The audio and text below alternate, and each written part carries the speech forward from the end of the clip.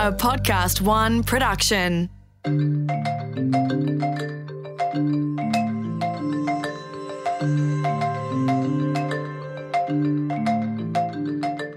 Welcome to The Alternative Truth, a series where we debunk the myths and spin on health and well-being. Hi, my name's Mei-Ling Dory, a lifestyle-curious medical doctor, public health expert and strategist. One thing I've learned is that what we think is right when it comes to health often isn't. So I've set out to talk with some of the world's most esteemed medical experts and frontline wellbeing innovators to find out the alternative truth.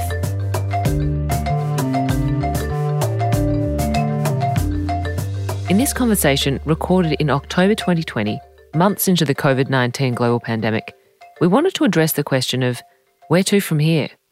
In a previous episode, we talked about vaccines and the fact that even if an effective vaccine is found, living with rather than eliminating COVID-19 is our collective reality. So how might we reinstate something that resembles normal life? Is contact tracing the key? To answer this, we sit down with two experts from the field. Dr. Huitat Mark Chan, a clinical microbiologist who has been on the front line of COVID-19 testing here in Australia, and then Dr. Mukesh Harkawal, general practitioner, former state and national president of the Australian Medical Association and lead clinician at one of Victoria's major COVID-19 testing sites in Altona North.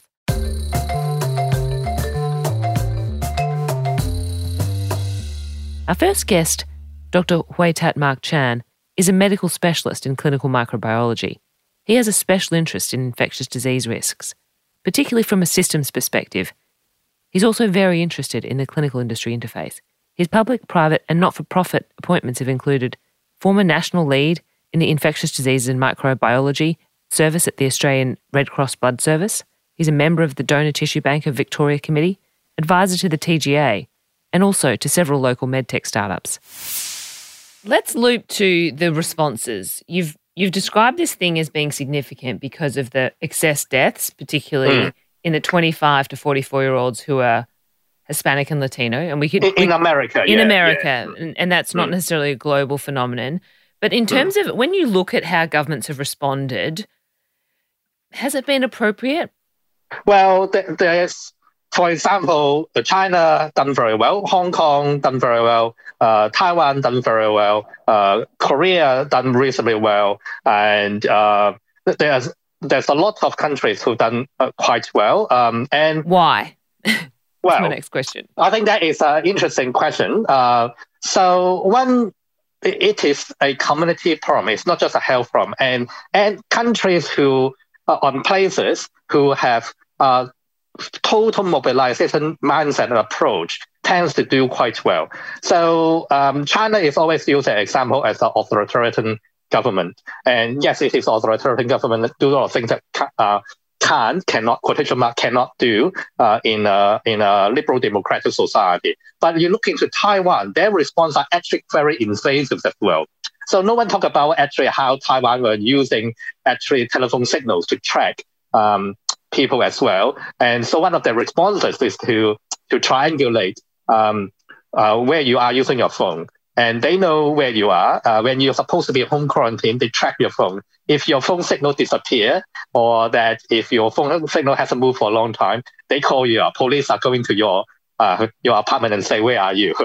So those are all very well reported in the news. But so that kind of responses, it basically is quite invasive. But it brings into the a whole responsibility of the society. And that everyone feel that they have a role to play, and it's almost. But we Australians have this as well. The mateship. I mean, we are the diggers. We should be saying we're looking out for each other. We are all diggers on the field. We should think about how to defend our territory, which is our home. We stay at home and to help people. Two of the things that have been really prominent locally are the failure of contact tracing and the impact of our lockdowns. Could you comment on, is contact tracing the key? Because there is no vaccine available right now and we've already been in lockdown for 33 weeks. Yeah. How do we go? Where do we go from here? And, has that been just a a clumsy response? Well, I'll put something a bit controversial out there to think about how systems approach. I mean, I'm a system person, and that's why I always talk about systems. So the contact tracing is very important, but it is how you devise and you work on the system. So again, as I said before, we have acknowledged that this thing is real. It kills people or causes death, whether it kills people directly or not. All right, and then we have the virus transmits to other people, so you cannot say that it doesn't transmit. All right, and there's only certain ways that we can do to stop transmission. It's either that you don't see each other, or when you see each other, you wear a mask, very good mask. And so if you don't see each other, so it's social distancing that is lockdown. Or in the other side of the coin is that you can actually if you can have a system that allows you to trace every single case, all right, then you actually theoretically doesn't need lockdown.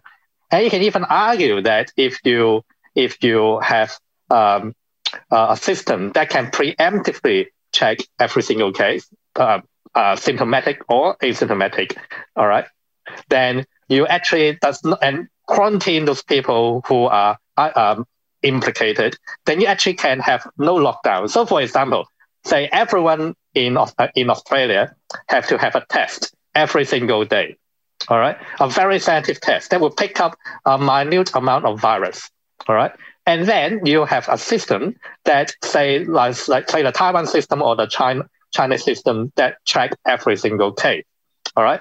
And then you say one day I tested positive on my end, then and then the government knows about it. And so they go, okay, who has contacted Mark in the past 24 hours or 48 hours? We will quarantine those people. And who are those people who are quarantined? We also quarantine their contacts. All right. So you can actually have a society which is essentially having pretty much life as normal, but only going for very targeted approach and quite aggressive approach in quarantining of the case, the contact, and the contact of the contact. You can actually potentially devise a system like that. And that's kind of what China is doing. And I would imagine what Taiwan is also doing as well. In short, I'm going to just cut to the point here. If we had done or borrowed the technology that China has used, could we have avoided all these lockdowns? Well, I would think that the lockdown initially is important when you have 700-something cases like a day. You just cannot quarantine the ring of the contact of the contact. But now it is time to think about whether we should use those technologies in China and in Taiwan, in other places that have been successfully used their technology to clamp down and basically snap the clusters very early in the bud. And yeah, I think that this is exactly the time that we should talk about how we can use the experiences and the technology from other places for our benefit. From what you've seen, do we have anything like that available to us? Is there anything on the horizon from where you sit at the centre of the centre of testing? Well, testing, again, there's a lot of talks about testing. We need to have a mass amount of testing, that we need to consider point-of-care testing, et cetera. But for me, it's again, those countries and places that I have mentioned never really used any point-of-care testing, but in just using normal kind of testing, but have done a lot of them, I still managed to able to just explain to us the difference between point-of-care testing and normal testing. Well, yeah, the normal testings are done in a laboratory. You get a test, a swab and then you send it to the laboratory. A point-of-care testing is, for example, you can do it at home, or you can do it in your local GP service, and that the result is more readily available within, say, 15 minutes or 2 hours, for example. And while for the normal testing is usually the turnaround time is 24 hours usually at best at this time. So again, the observation that I have is that, say, in Korea, in China, they have testing kiosks on the streets in Beijing. So rather than cafe kiosks, they have testing kiosks. People will walk past the street and go, yeah, I'll get tested, all right? And then they will get tested, and then the test will be sent to a central laboratory and get examined, and then the result I think it's actually pushed to their health code app. So those kind of things can be utilized and think about how can use that. Some places are advocating for point of care testing, but those tests come with a lot of issues in terms of activity issues, but also that it is the quality management has been a problem. But more importantly, I can get a test done, say, from a pharmacy, all right? But if I'm positive, I don't need to tell anyone. I can still go to work, right?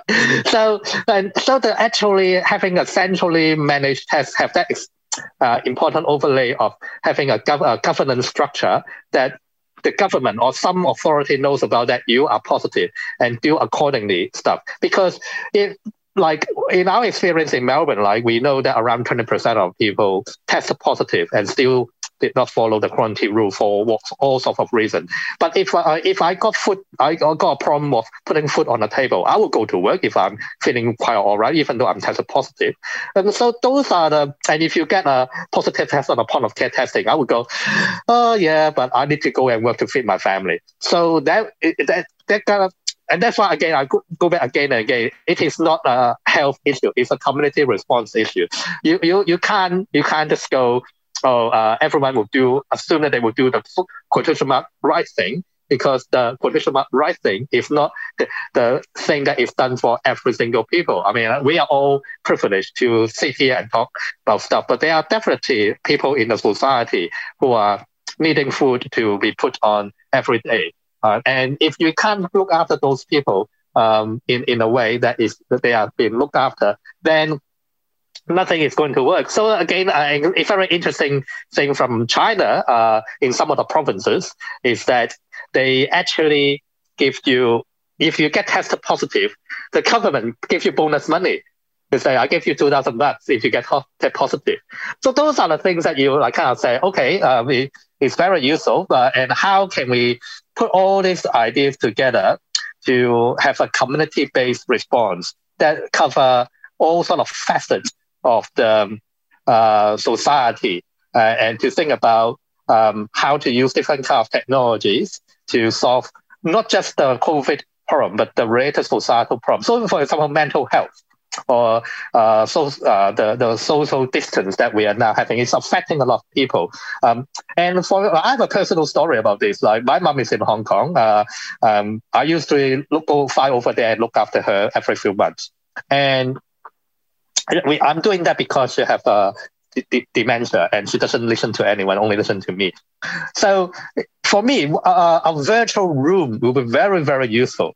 Like, say, I can switch on a projector at home and then have a camera that is projecting her room onto her end. And then the same is for my room to be projected to her in her living room. And she can see me, I can see her, I can talk to her directly. Those kind of technology is kind of available already, but there's no product out there. And like something like that will really help for people like me and people who have mental health issues, or just people feel lonely, etc., to at least partly solve some of those social isolation problems. And it will definitely help with the mental health and help with the excess, therefore also excess mobility as well. Mark, you have given us a very thought-provoking overview of the COVID situation globally and landed us on a number of, I think, further questions, including how are we going to innovate and allocate resources. I wish we could go on. We've run out of time, but I did want to say thank you so much for joining us today on The Alternative Truth. Thank you very much for inviting me. Very happy to be here.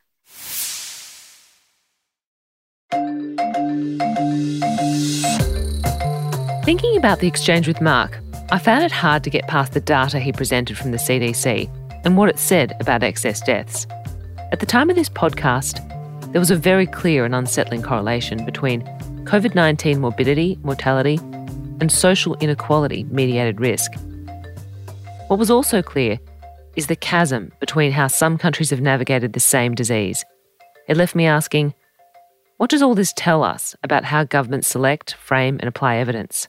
Or our collective values?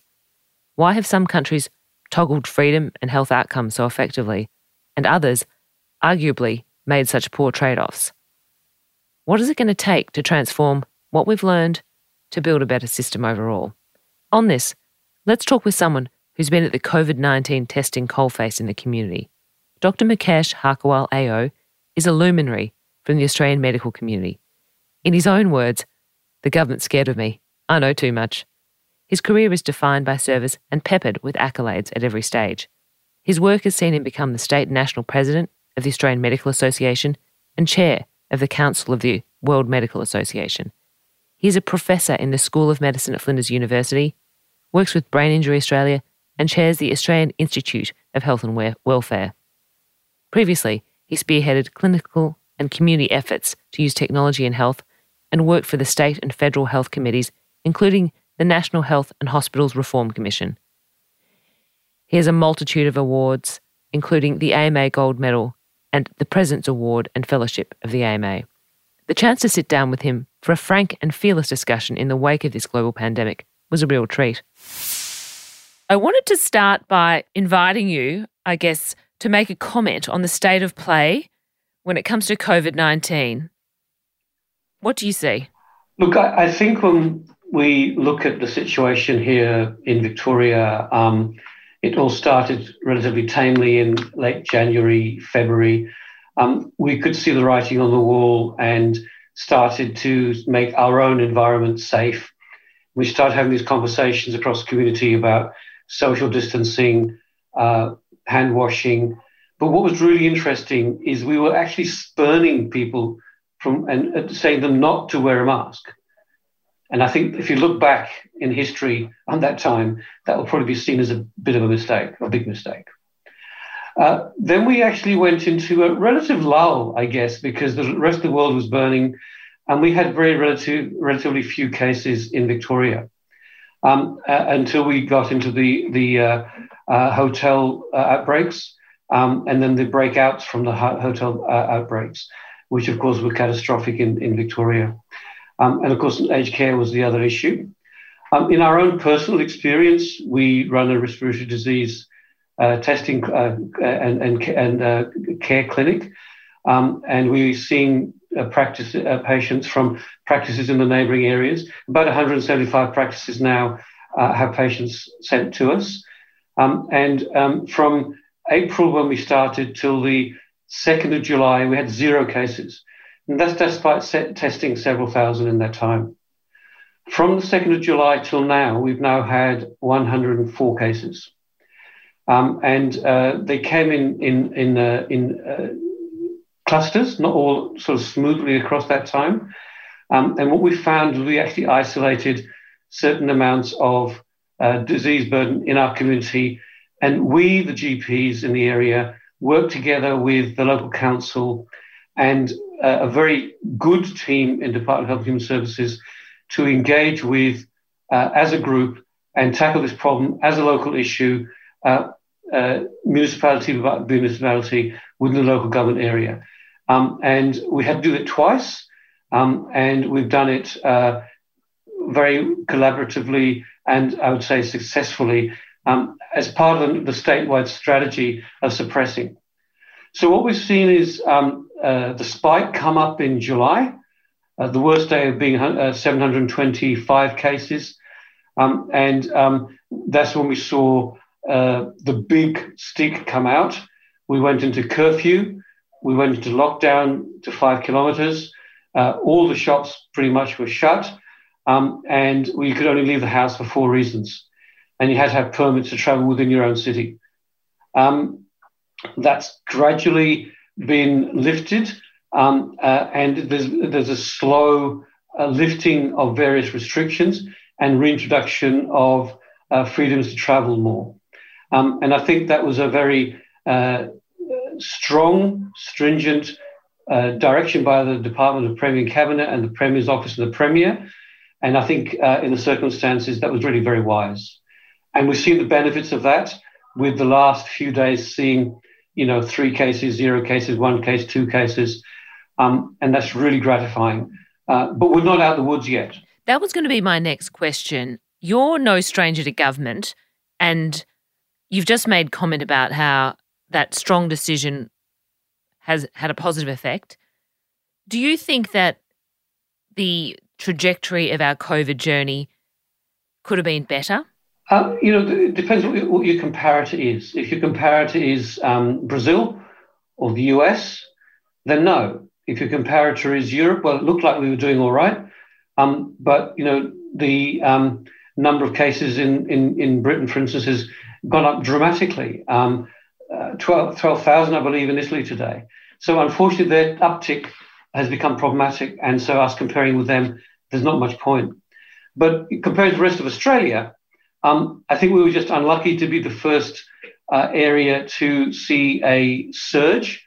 And our response from the Premier was very strong and targeted, and I think has seen good results. Was it luck, though? Because New South Wales had Ruby Princess. Yeah. Okay. And we arguably didn't have Ruby Princess. We didn't have a bunch of infected people walk off a boat. Yeah. But we found ourselves... Ruby Princess, many people went overseas, and unfortunately many of them died. That's true. And I think that our hotel quarantine, at least people you knew where they ended up going to, so you could follow up on that.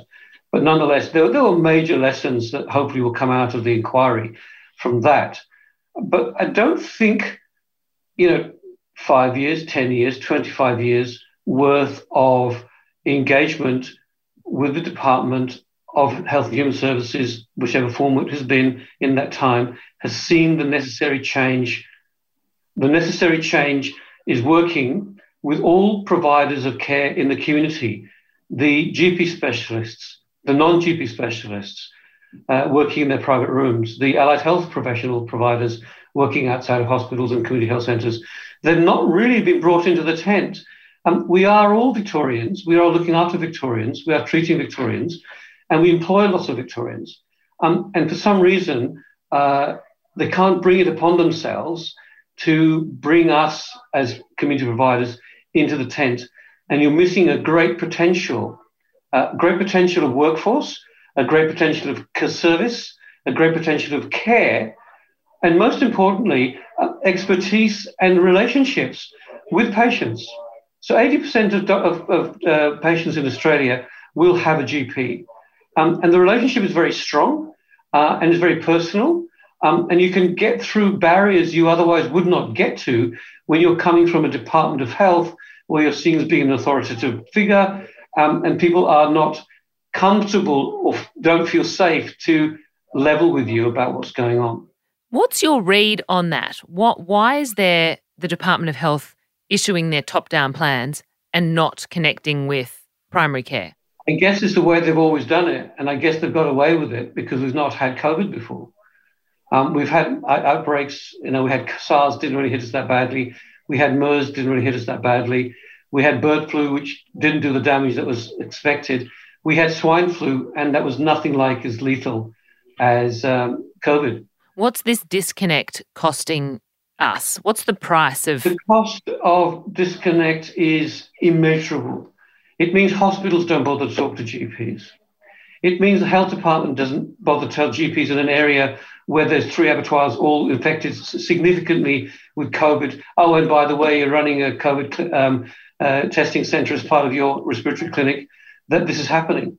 So you're going to the situation blind, wondering why all these people are coming to you all of a sudden from an abattoir, why all these people are coming from a college where they live locally, but the college is 20 kilometres away, and they've all come down, and you don't even know about it.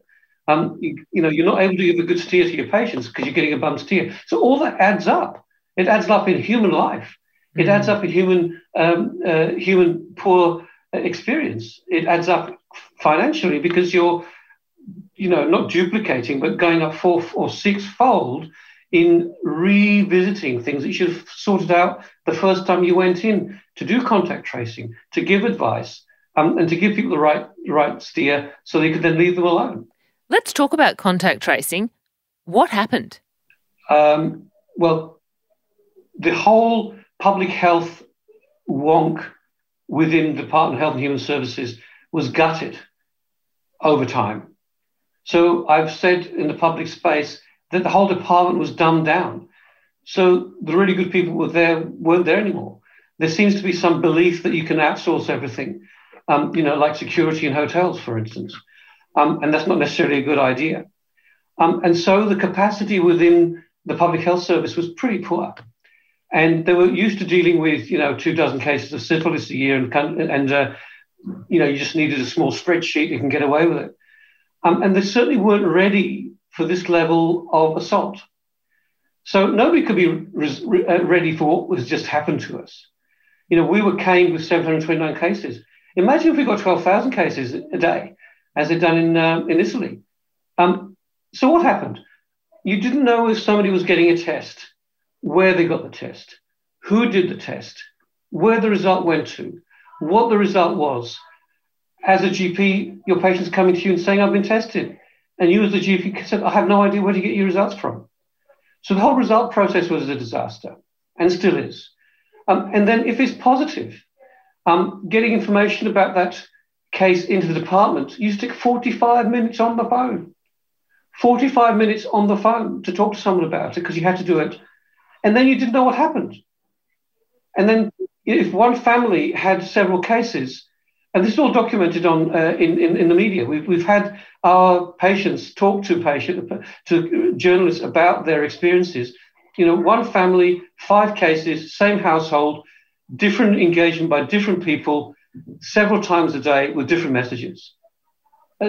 Just ludicrous. One guy said to me, the military truck came out today for me, came yesterday to see my daughter, and I said to them, are you going to come tomorrow to see my son?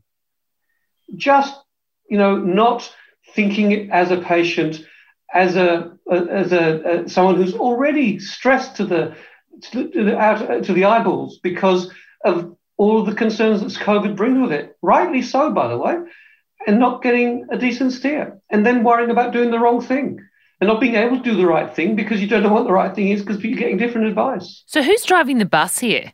I don't think the bus is being driven by anybody. I mean, we've seen this in the inquiry. Everyone's saying, they went that way, and I think that's just a ludicrous situation. You need to have very strong governance. What's what? Who's who? Who's doing what? Who's responsible? You need to have one team looking after one patient, not multiple teams. And if the patient is a household, one team for the household.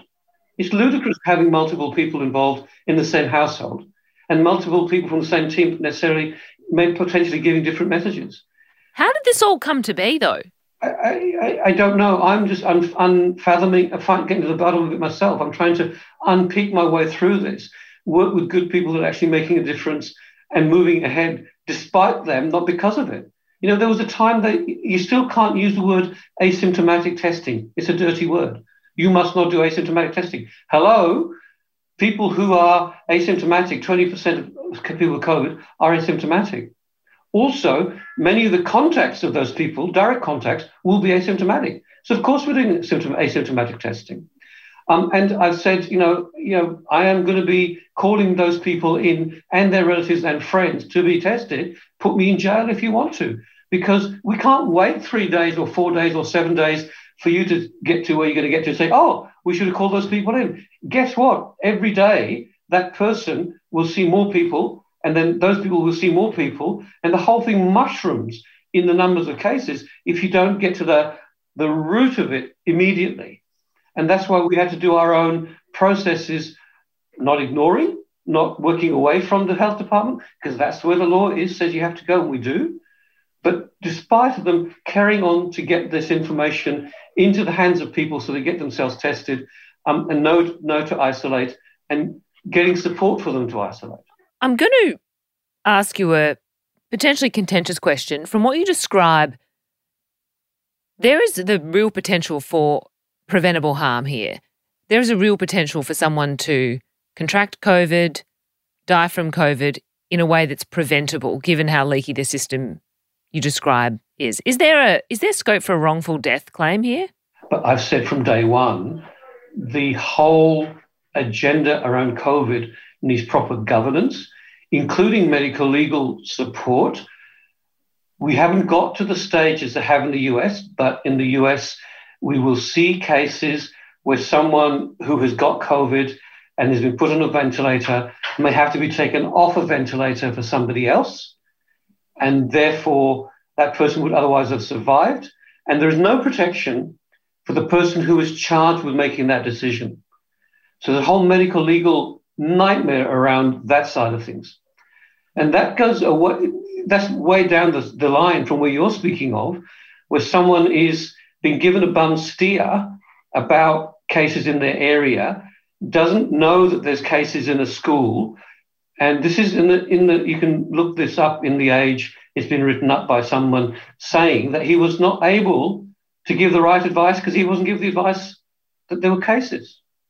And so people were going back into the schoolyard who were COVID positive because they were told that there wasn't any COVID. So, how the legals put up that, I'm sure they'll have their field day.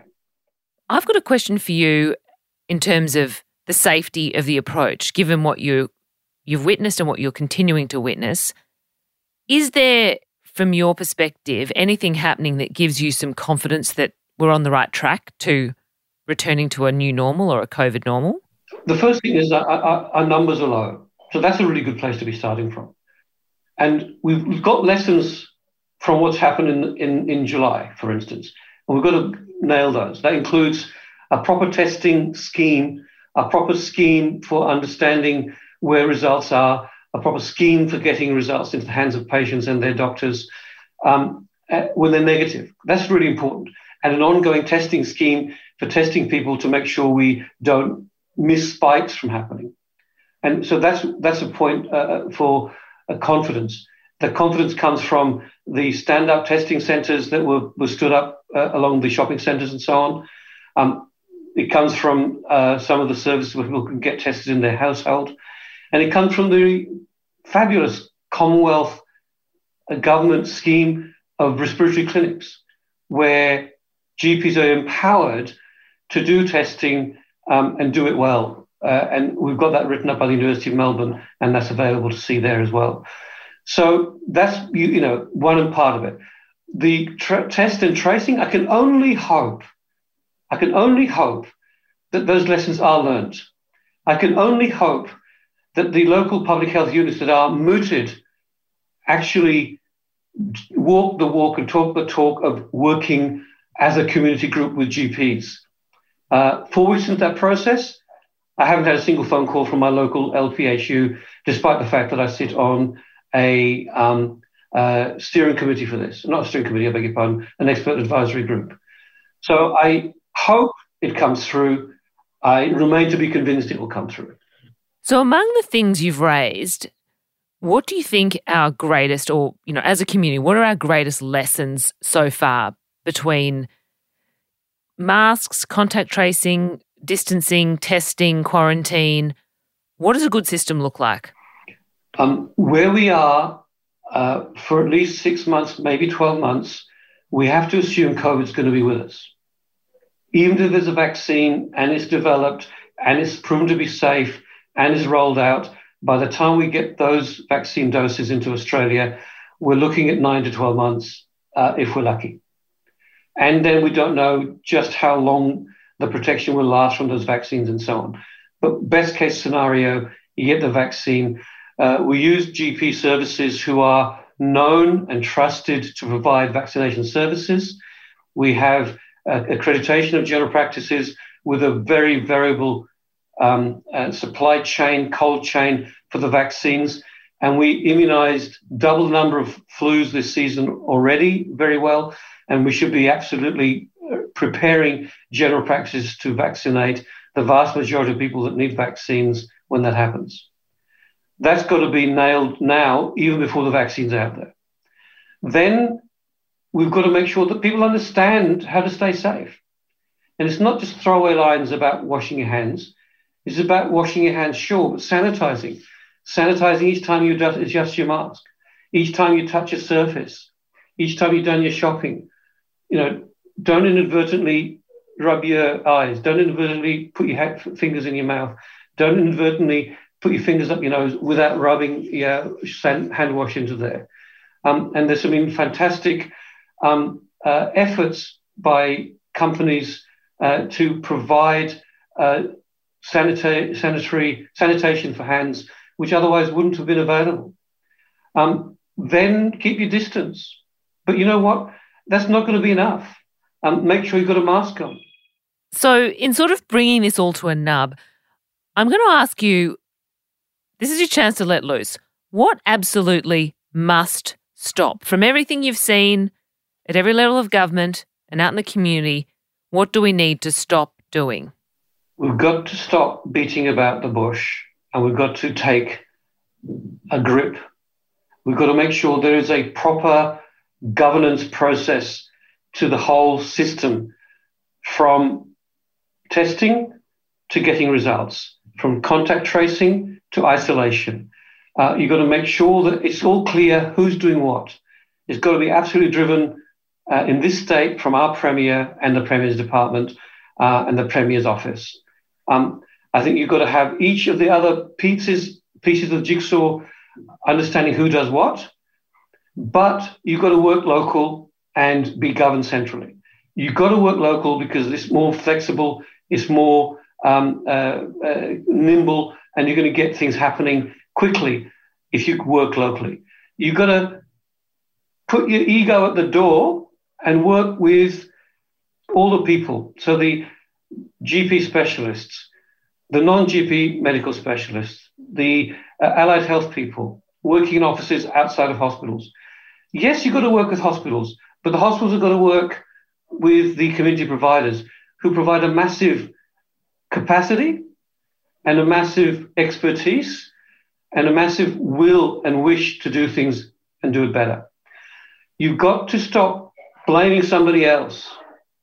You've got to take responsibility for your own piece, but you do that by knowing what the governance is, what the ethical framework is, so that you can get the job done properly, effectively, sensibly, and making sure that people who are in this process are supported to do their work properly, not keep coming up against barriers, that patients are treated as individuals and as precious members of our community and not pilloried and stigmatized. We've got to make sure that if somebody happens to be unfortunate enough to get COVID, that they are supported in that process, that the testing is done properly, the tracing of and follow-up is done properly, and that there's a working with the GPs who will not just be there for the 14 days of isolation. They've been there for 20 years before that, and they'll be there for at least 20 years after that. And you've got to work with them to make sure that this is done properly. And you know what? It's not just about the testing for the COVID. When you get COVID and you end up in ICU, that's one outcome. But if you've had COVID and you are unwell, that can go on for weeks, months, and potentially years afterwards with long COVID as the side effects, if you like, the long-term effects come to the fore. Kidney disease, kidney failure, heart disease and heart failure, getting into problems with people getting fitting and so on. It's a massive, massive lot of things that are happening out there. So the last message I want to invite you to deliver is to the vast majority of people that will be listening in, which is the walking well. Most of us have been lucky enough to evade this. What's your message to us looking ahead and, looking at life with COVID, given that it ain't going anywhere fast? My message is we can do this. We can do this really well, but we mustn't slack on this. We mustn't drop the ball. So we've been lucky in Victoria, funnily enough, not as lucky as New South Wales or South Australia, but we've been lucky. We've dodged many bullets. Let's make sure that we keep ourselves safe so we don't have to dodge the bullets, but prepare for it. So the words are universal precautions. So if you're going anywhere, assume anybody in front of you has got COVID and work with that. Dr. Mukesh Harkawal, thank you so much for making the time to speak to us. You've dropped a number of pearls, several truths, and some useful tips on the way out. Thank you. Thank you very much. The chance to host a conversation with Dr. Mark Chan and Dr. Mukesh Harkawal highlighted the frustration and the toll of the pandemic on our frontline clinicians.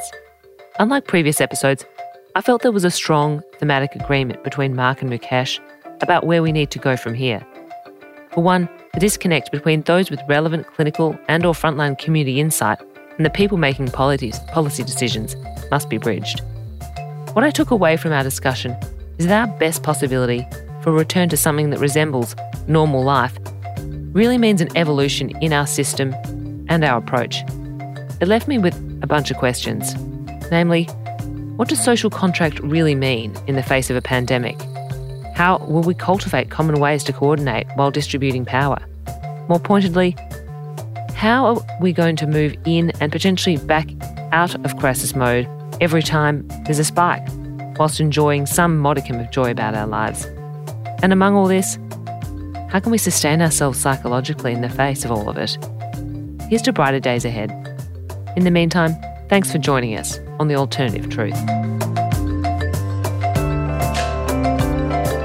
Alternative Truth is recorded in the studios of Podcast One Australia. The executive producer is Grant Tothill. The producer is Sarah Greenberg. For more episodes, head to podcastone.com.au.